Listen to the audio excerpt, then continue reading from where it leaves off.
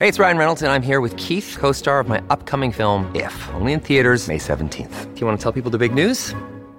All right, I'll do it. Sign up now and you'll get unlimited for $15 a month and 6 months of Paramount Plus Essential Plan on us. MintMobile.com/switch. Upfront payment of $45 equivalent to $15 per month. Unlimited over 40 gigabytes per month. Face lower speeds. Videos at 480p. Active Mint customers by 531.24 get 6 months of Paramount Plus Essential Plan. Auto renews after 6 months. Offer ends May 31st, 2024. Separate Paramount Plus registration required. Terms and conditions apply if rated PG.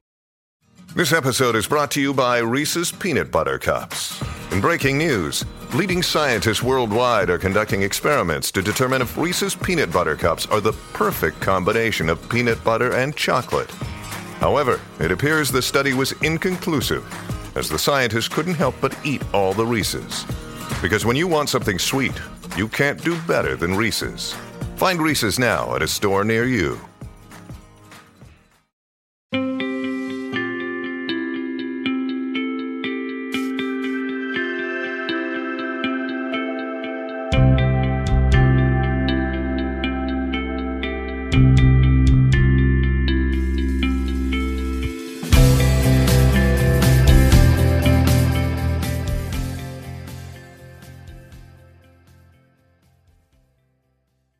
Hello, and welcome to the Sailing and Cruising the East Coast of the United States podcast. I'm Bela Musitz.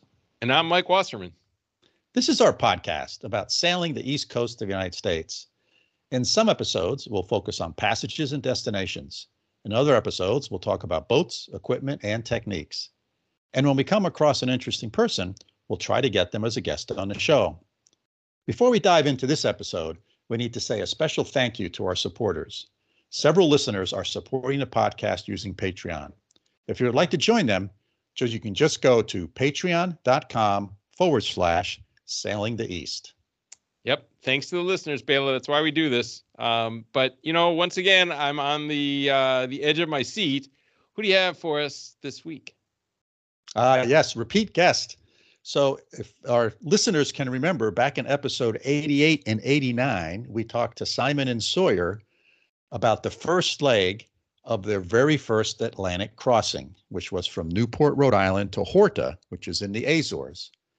So Newport to Horta is about 2/3 of the way across the Atlantic. In this episode, we cover Horta to the coast of Spain. And then in our next episode, we will cover Spain to the UK, which was their final destination. Bela, I'm thrilled. Okay, this has been a great story. And just a note to listeners, if you haven't listened to the earlier episodes, I think it was episodes 84 and 85, right? With Simon and Sawyer about prepping for the trip. Go back and listen to those. And then 88 and 89 is the first part of their journey before listening to this episode, and it'll all fit in and make sense. But with that, I'm really excited. Let's get right to it, and let's see how Simon and Sawyer fared on the trip, on this part of the trip. It's a beautiful part of the world. I looked it up because I didn't really know much about Horta, and I looked it up on Google Maps and Google Earth and looked at some pictures, and it looks amazing. So I'm really excited to hear about this part of their journey. Hey, Sawyer, Simon, good to see you again. Bela, once again. Hey, Bela, how are you? I'm doing very well, thanks. Actually going to the boat tomorrow. So as we record this, Hurricane Lee, or Tropical Storm / Tropical Depression Lee, just passed by the East Coast, and I'm planning to go to the boat tomorrow, make sure everything's okay, and also to start winterizing, the winterizing process, which takes a while. The more systems you have on a boat, the longer that takes, and also to do a little bit of solo sailing. So should be a good several days. Yeah. That's awesome that you're doing solo sailing. I'm really impressed. Yeah. It's I did some last year. I think I did 3 days, not 3 consecutive days, just kind of a day sail. And I pick my weather window carefully. Sure. I think like we've talked before, because of the way my boat's designed, then I have that pass through stern. Mm-hmm. I can back into my dock, and I have some fenders on the stern. So when I'm docking the boat, if I get into my slip okay, I can leave the boat in reverse, and the boat will just sit there. Yeah.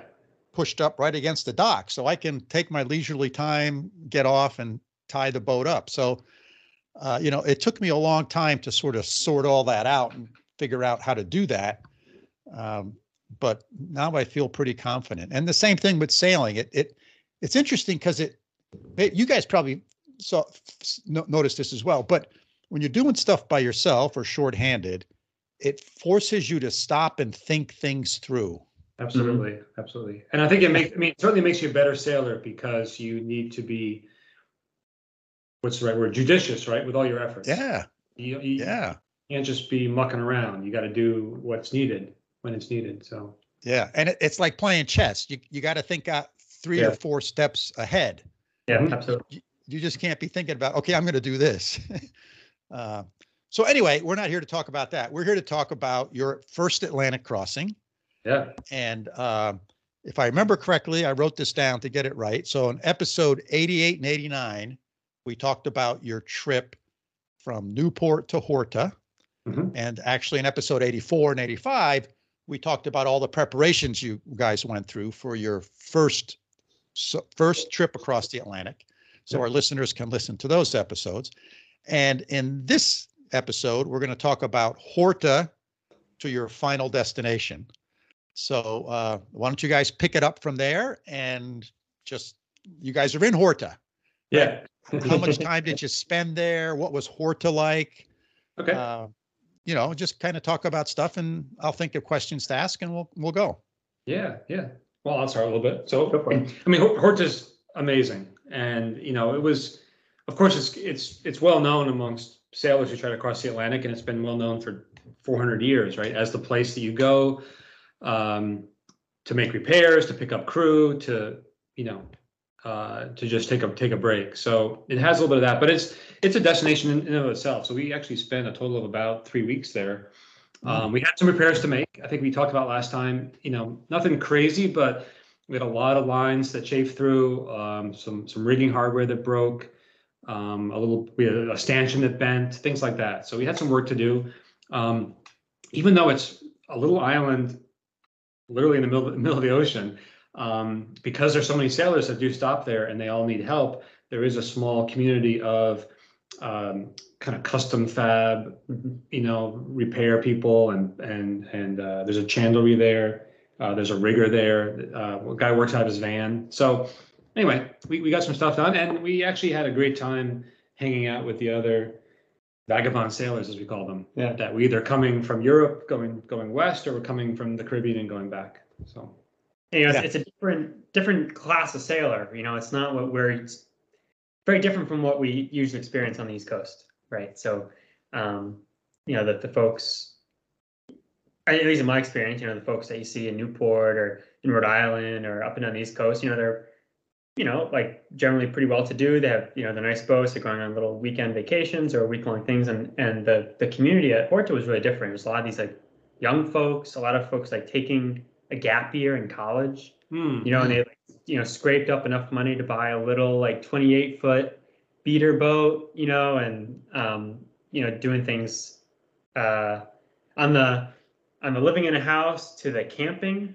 spectrum. They were much more on the camping side. Yeah. Right. But like that sense of adventure that was the first time I'd really seen. That was probably, I didn't expect that. Yeah, a young crowd for sure. I mean, there's a few folks like me, but most were sort of, late 20s, 30, kind of backpackers on a boat, basically. Yeah. And you can tell the ones that just kind of arrived because they were tired and their boats were beat up. Yeah, no, really. We actually kind of got lucky. It's a very small harbor, by the way. There's no reservations, of course, right? When you show up, you call and they try to put you somewhere, and that may be on a mooring, maybe you have to anchor, or there's a seawall, and they'll actually line boats up 3 boats deep, just so they can kind of fit them in. We got lucky. We actually got up on the wall right as we arrived, and then so over the course of the 3 weeks, people would come and go. So we got to see everyone when they first arrived. And I mean, literally, people would climb over our boat, jump onto the dock, and kiss the dock. So everyone had a story to tell. It was really cool. Yeah.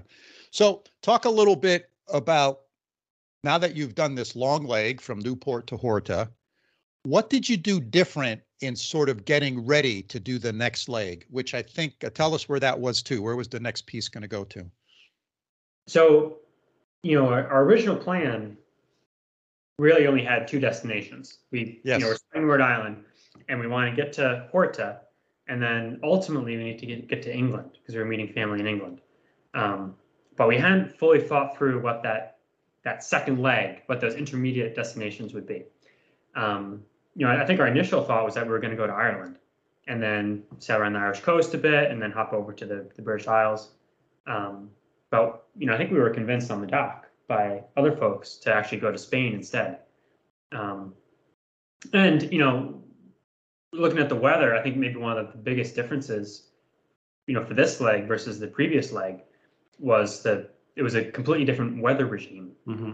So, in early June, when we had left for the Azores trip, we had a pretty broad weather window. I mean, we delayed our departure by a couple of days, but by and large, once we departed, we didn't have like big low pressure systems we had to worry about, right? We had one cold front, yeah. But by and large, like we just pointed our bow east and sailed for 2.5 weeks.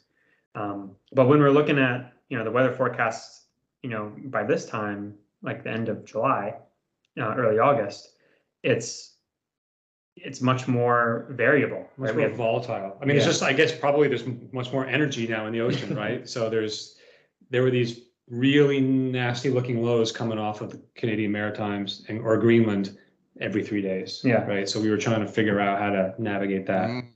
And how long is a trip? Is it from like Horta to Ireland? How many days? Yeah, it's like around 10-ish days, somewhere between 9 and 12. So we kept waiting for this window, and it'd be like 5 good days and then bam, or 3 good days and then So chances are you're going to get hit on a 10-day trip. You're going to get hit maybe 2 or 3 times. You're going to get hit. Well, there's no way around that. And the latitude matters too, right? So the Azores and the lower part of Western Europe are a pretty low latitude, so they don't get hit by these big storms as frequently. But by this point in the season, Ireland was getting hit by lows like every week. They were named storms. Yeah. So how do we? We're trying to. The weather window leaving the Azores at this point was large, right? We could have left the Azores, at any point in the next 2 weeks, but we might have only had a 3-day weather window to get into Ireland. And how do we plan that 10 days in advance? Yeah, right. It ended up being kind of just a really tricky problem. But we determined that if we, instead of going up to Ireland, if we essentially stayed at the same latitude and just went directly east over to Spain, it's a shorter passage for one, but then also it kept us away from that volatile weather. Mm-hmm. And then the remaining parts of the trip from Spain up to England, those are much shorter legs. And so even though it's later in the season and we're heading north, it's easier to connect the dots and miss the storms. Yeah. So that was most of our thinking in terms of that. I will say that, it did surprise us, and this is after probably going all the way to the UK, that it is difficult to find a good weather window. Meaning, you can find them, but you need to wait for them if that's what you're planning to do. And we were a small crew, just the 2 of us now, going from the Azores, and we're kind of cautious sailors, right? We weren't really trying to find danger. And so if those are your parameters, you might need to wait a week or 2 weeks to get that window. I didn't expect that before we left. I was kind of thinking, it's 18 days to the Azores and it's 9 days to Ireland and it's 2 days to England. Okay, that's fine. But the reality is you might have to wait 2 weeks to make that next 8-day trip, or another week to make that next 3-day trip. So yeah, I guess, that's, if you're cruising, it takes a while, and maybe that's why people take sometimes 3 years to go around the world, because it's a lot of waiting. Yeah. Yeah. In terms of preparation, I think some major things that were different. You asked about that, right? We talked last time about how seasick I was, or we were. So we did get our physician to prescribe us patches you put behind your ear. We each got a couple boxes. Yeah. Oh, those things are game changer. Absolute game changer. Yeah. So they recommend every 3 days that you switch them out. That worked pretty well for Sawyer. I found actually that by the end of the second day, I was already starting to not be great. So then I started going every 2 days, and made a tremendous difference. I still got seasick a couple times, but it wasn't that debilitating seasickness I had coming over. So excellent. That was great. I think we talked about it a little last time. Just I wasn't prepared for that. I didn't really get seasick before, not severely, and so that was different.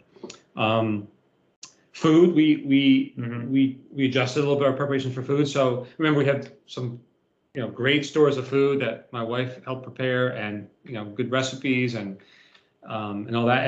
And we realized on the trip over, just really because of the fatigue and the how rough the sea state is, it's difficult to prepare food.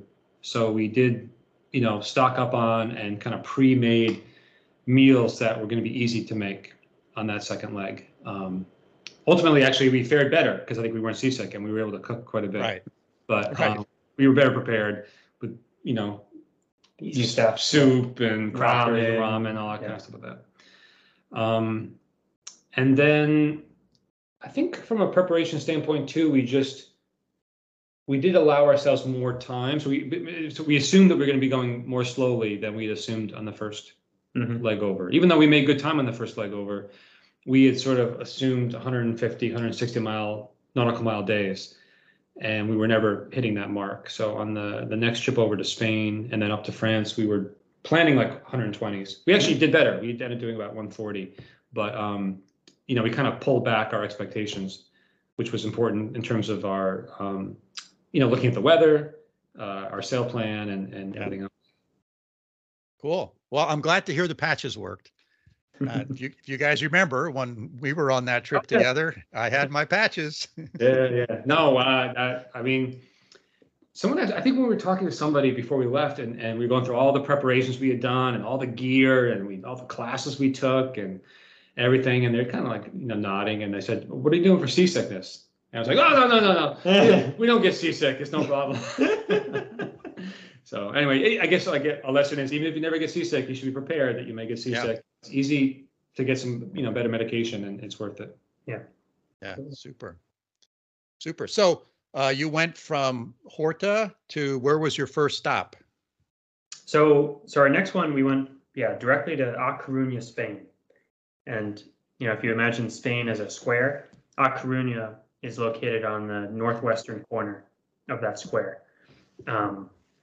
And it was a really cool destination. It's a really popular stopping ground, we found out, for folks in Northern Europe, both on their way to the Mediterranean and just as a spot to hang out. Because whether you're going towards the Azores or to the Mediterranean or farther south to then cross the Atlantic in the tropics, A Coruña is right on your way. The point that sticks out in the ocean. Yeah, exactly. And it's been it's been a sailing destination for a really long time, kind of like the Azores as well. So, so we arrived there, and it was in some ways all similar, right? There's like a lot of cruisers. That there's a real, sailing liveaboard culture in A Coruña, but it's also a big tourist destination for Western Europe as a whole. So it's this like large city, vibrant culture and food and late nights, and that was a really nice place. Yeah. And the Azores, if I remember my history correctly or my geography, is Portuguese. It is. Yeah. It's a semi-autonomous region in Portugal. Yeah. Portugal. And was there language challenges? No. I mean, no. Most people would speak English. So if you speak English, it's convenient. And actually, so in the Azores, there's a really large Azorean Portuguese community in the northeast of the United States, going back to the time when whale ships would stop in the Azores, pick up crew and bring them to Cape Cod or to, Nantucket or whatnot. Right. And then more recently in the 50s, I think there were a lot of volcanic activity in the Azores. And so many people left the island. And actually, there's a program in the U.S. that allowed anyone that wanted to leave to come to the U.S. So many people that are in the Azores, they've lived in the U.S., they got family there, and they speak English. But the trip to Spain was, maybe we should talk about that a little bit. It was somewhat different, and I think an easier trip for us. Maybe the seasickness was put to the side. we kind of had that first experience of the 17 days. So now the 8 days seemed kind of short, right? I mean, 4 days in, we were halfway there, so it's kind of easier to count.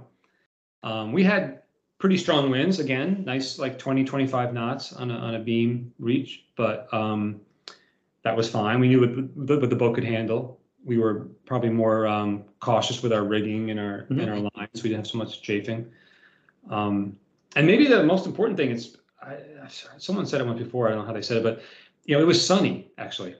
And when it's like dark and it's cloudy and it's 15-foot waves, it's really and you're sick. And you're sick. It's really scary, at least for me. I get, but when it's sunny out and it's blue skies and it's 15-foot waves, it's like, oh, this is great. The spray in my face, the wind in my hair. So it was much more enjoyable. Yeah, it's this funny thing because I think objectively from like a boat performance or a boat comfort standpoint, the trip to the Azores, we were sailing dead downwind almost the whole time. I think there was one time where we had the whisk pole up for 6 days straight or something, and then this trip to Spain, if I remember correctly, we motored for the first couple of days, and then the wind filled in on a beam reach, and we were essentially sailing on the beam, with small variations the whole way on one tack, and so the boat was more rolly, right? We're taking the waves on the side, but it felt great. It was sunny. We knew what we were doing.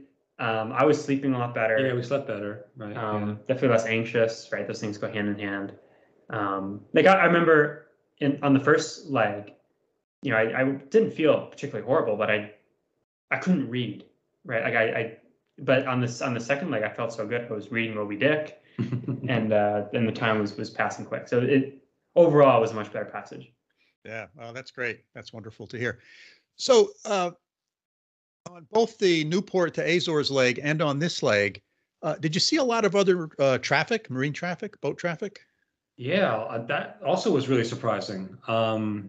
So, I mean, visually, we only saw, coming to the Azores, I think we saw 2 cargo ships, like visually, which means they're within, 3-4 miles, right? You can't see that far, actually. But on our AIS, which has a range of about 20 miles, line of sight with the deck of the ship, or the bridge of the ship rather, is about 20 miles. We pretty much always had at least one vessel on AIS, right? Really? Yeah. Wow. Yeah. Which was, I had no idea. And sometimes we had 20. Like if we were in a certain, like an area. I mean, these big ships, right? They're sailing the Great Circle.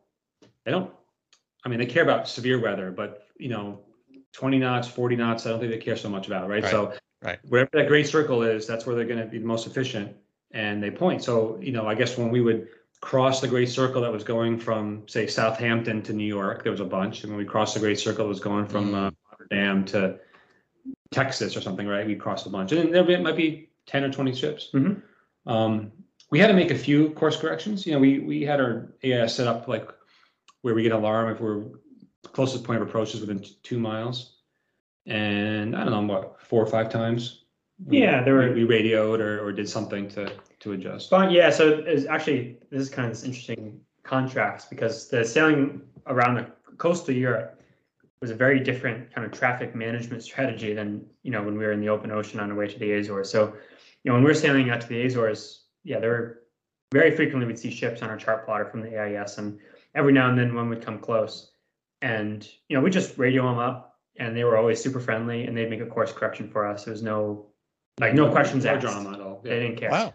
It's like they're very happy to hear from us, which is some wanted to chat actually. Yeah. It was like 2 a.m, kind of boring. Right. Yeah, they're bored. You're bored. Yeah.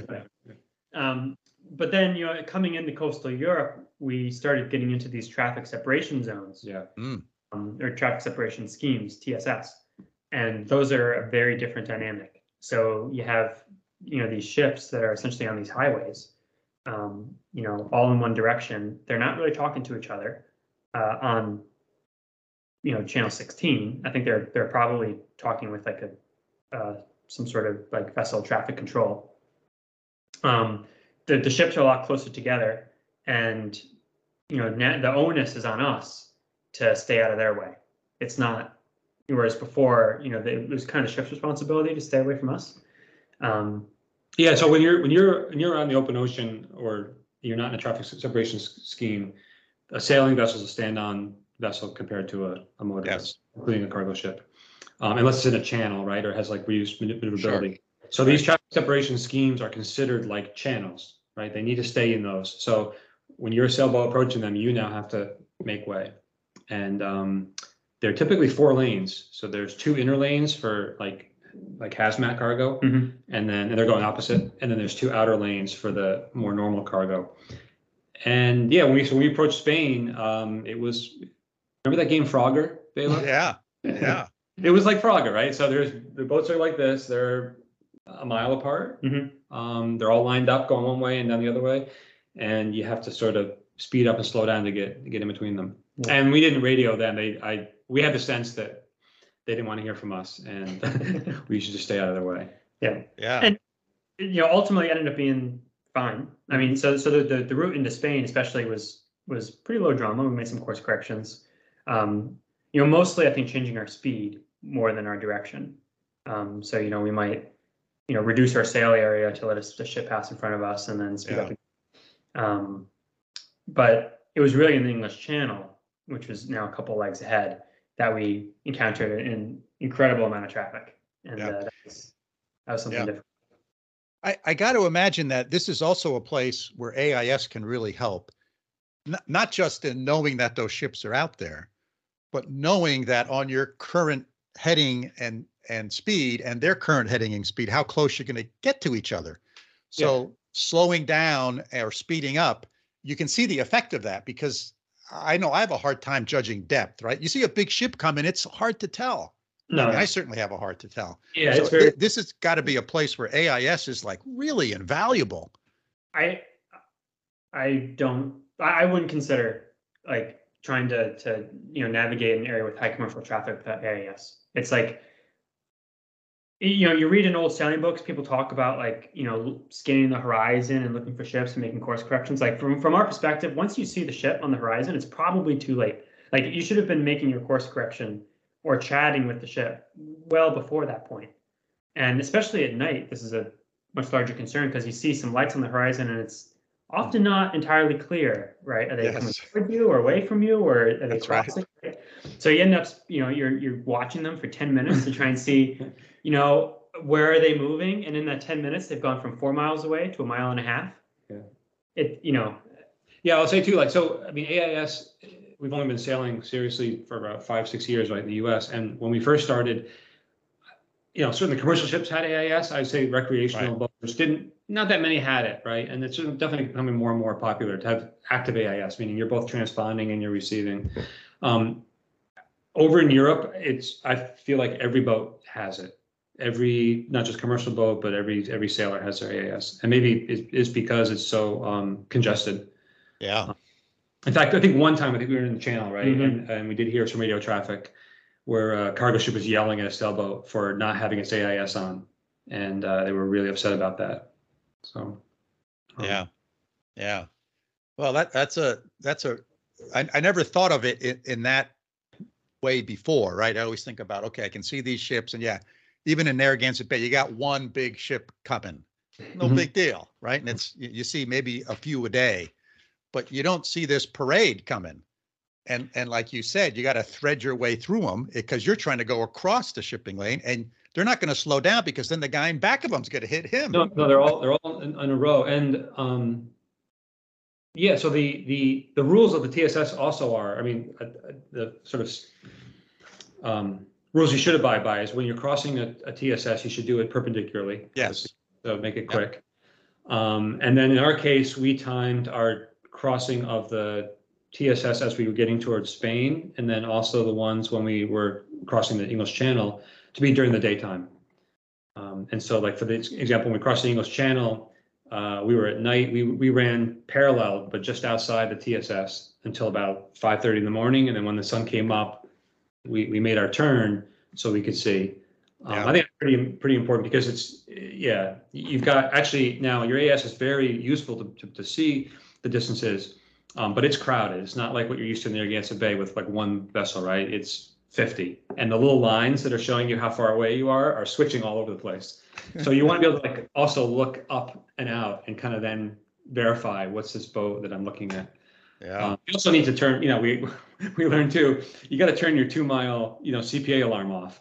Because it's everyone's going off all the time. Yeah, it changes it. So really, we were looking at like a quarter mile. That's what we were trying to do in most cases. Wow. And ideally be behind, at the stern of a boat, a quarter mile. But sometimes we had to just skip just in front of them.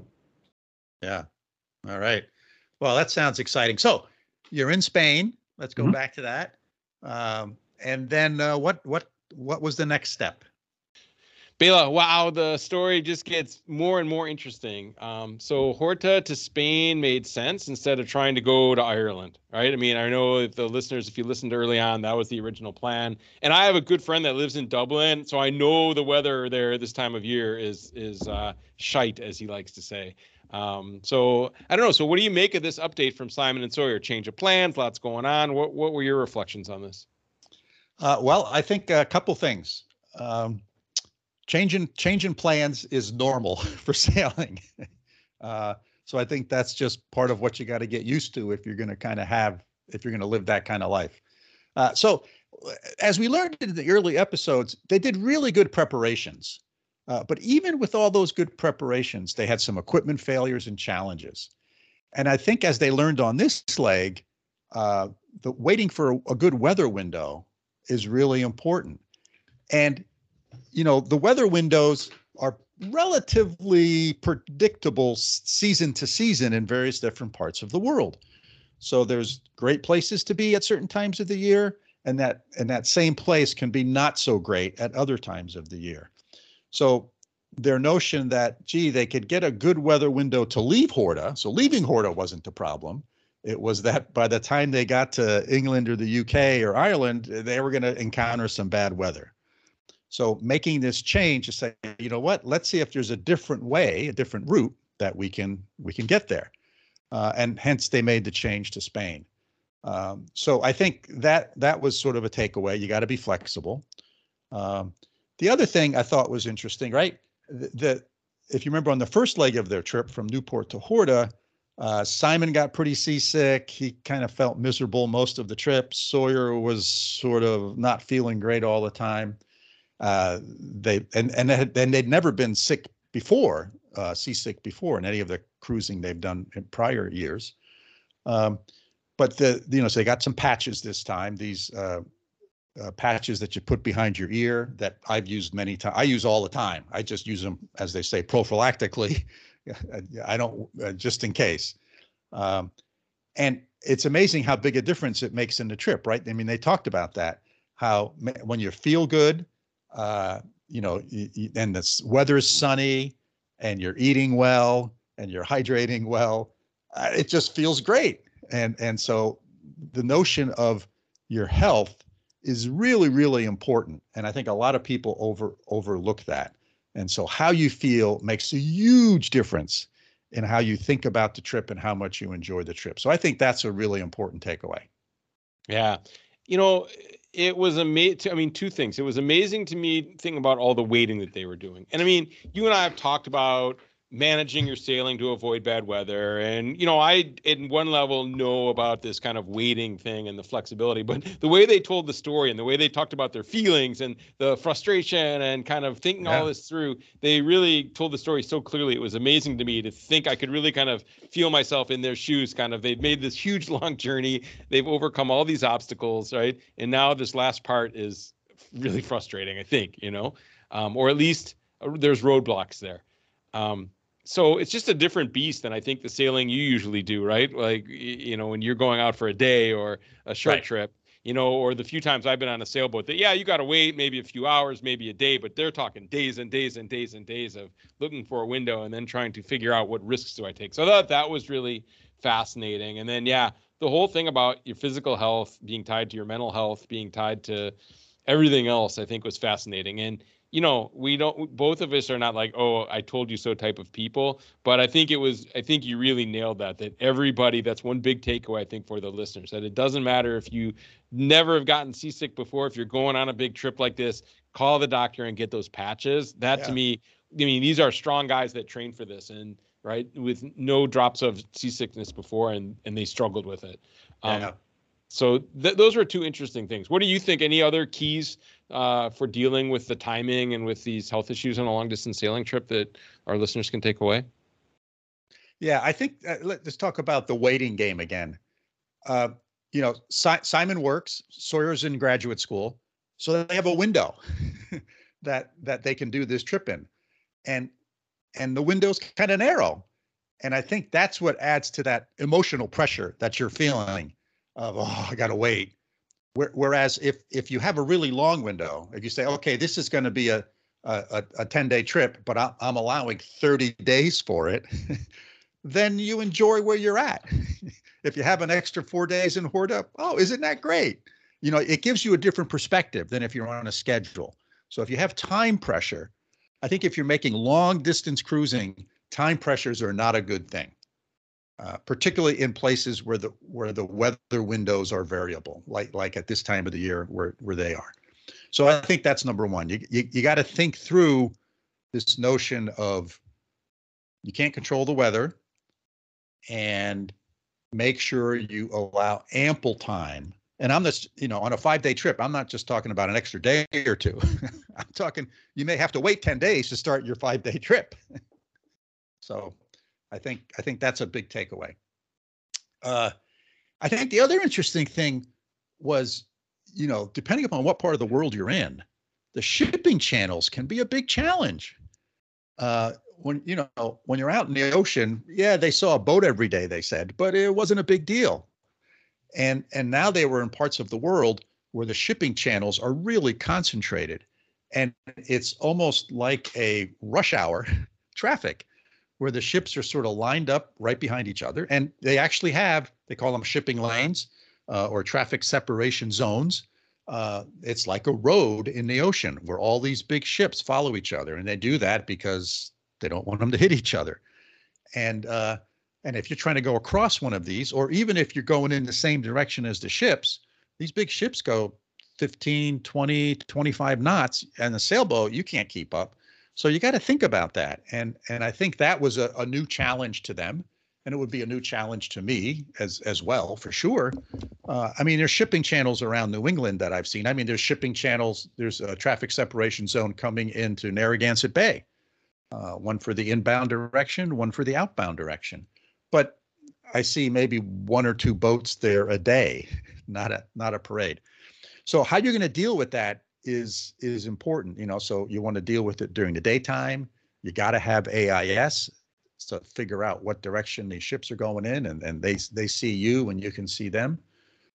So I think that was sort of a new experience to them. And again, highly predictable depending upon what parts of the world you're in. This other thing is the weather routing. I think the interesting thing here is what you want to think through a little bit is, what is the weather going to be like if the trip takes you 2 days longer than you anticipate? In other words, you leave on time, but the going is slow and it's going to take you 2 or 3 days longer than you anticipate. How does that impact your weather on the other end of the trip? In other words, I would rather leave in weather that's a little bad, knowing that it's going to be good for the second half of my trip, than the opposite. I'd rather, I don't want to have bad weather at the end of my trip because I'm tired. Maybe something's broken on the boat, etc. I'd rather have the bad weather, or the less comfortable weather, maybe is a better way of saying it, in the beginning part of the trip than the end part of the trip. So you got to think not just about the weather on the 5 days of your transit, but what's the weather going to be like on day 6, 7, and 8? Because if it takes longer, that's what you're going to encounter. So I think that's another big takeaway. So I think that was sort of the big things for me, Mike. Did you have anything else? Love it. No, I thought the shipping route thing was really interesting too. I didn't know anything about that, about how the ships are lined up and when you have to kind of go in between, and how sometimes in the middle of the night they like to talk to you, but other times it's like, just stay out of my way because I've got this little window. That was a whole nother world to me, and I thought that was really fascinating as well. Yeah. So what do you think? We should wrap this one up, Mike? Yeah, I can't wait for the last part from Spain to the UK across the dreaded Bay of Biscay, right? And into the English Channel. It sounds really, really cool. So listeners, thanks for joining us for another episode. We hope that you found this conversation interesting and thought-provoking. And as always, if you have questions about what we've discussed, please feel free to get in touch with us. Our email is sailingtheeast, all one word, @gmail.com. Hey, and if you enjoy the podcast, hit that follow button or subscribe button, whatever it's called in your app. That really helps us. It helps other people find the podcast. And if you know someone that would be a good guest for the show, let us know. We'll invite them on. Hope to see you out there. So until next time, signing off from upstate New York. See you all soon. Sounds great, Balin. From over here in Münster, Germany. We'll see you next time.